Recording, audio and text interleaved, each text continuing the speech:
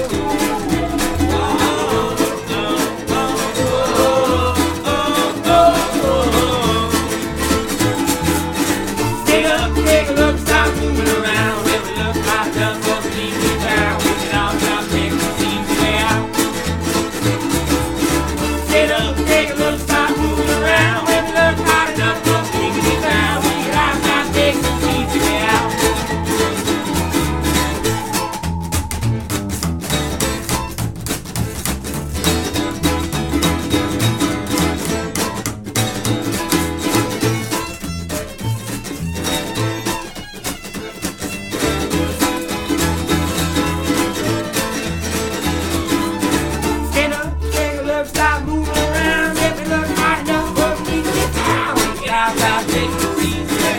Let's all stop taking this easy way. I will stop taking this easy way out. That was Walmarts with Drive-Thru by One Monster After Another. They're from Fort Collins, Colorado, although their bio hints at extensive travels around the country. Now before we go, Five Songs Set is recorded under a Creative Commons Attribution Non-Commercial No Derivatives license, so you can share it but not sell it or change it. All the rights to the songs are held by the musicians. The show notes contain links to all the bands and songs in this podcast, as well as lots of additional information. I'd like to thank the musicians featured here for giving me permission to use their songs, because without them, this podcast wouldn't be possible. I'd like to thank Alexander Petersky for the theme music. If you'd like to let me know what you think about the podcast, drop me an email at fivesongset@gmail.com or comment on Facebook. You can subscribe to the podcast by following the instructions on the website or by going to the iTunes store. Now we're going to wind the clock back just a little bit further. Okay, only kind of, since the old-time music was already looking backwards in 1923. This is Eli Green's Cakewalk by the Ragtime Skedaddlers. According to Nick from the band, it was one of the first big cakewalk hits by violinist Sadie Kaninsky in 1896. Much beloved and recorded by banjo players, it was even in the repertoire of old-time banjo great Uncle Dave Mason, who would have been age 26 when it first appeared. Known for its beguiling syncopated rhythms, ragtime was all the rage from the late 1890s up to World War I, a period that saw everything from cakewalks to Indian intermezzos to Latin dances arranged for and by ragtime bands. Made up of 2 mandolins and a guitar, the Ragtime Skedaddlers dust off that joyous old sound from another era, polish it up, and make it shine again. Their new CD, Mandolins at the Cakewalk, features the first modern recordings of many early arrangements. You can find a link to this album via the show notes. If you're interested in even more ragtime music, check out episode 25, which is dedicated to ragtime. The Cakewalk didn't start out as a ragtime dance, though. It started out as a dance done by American slaves.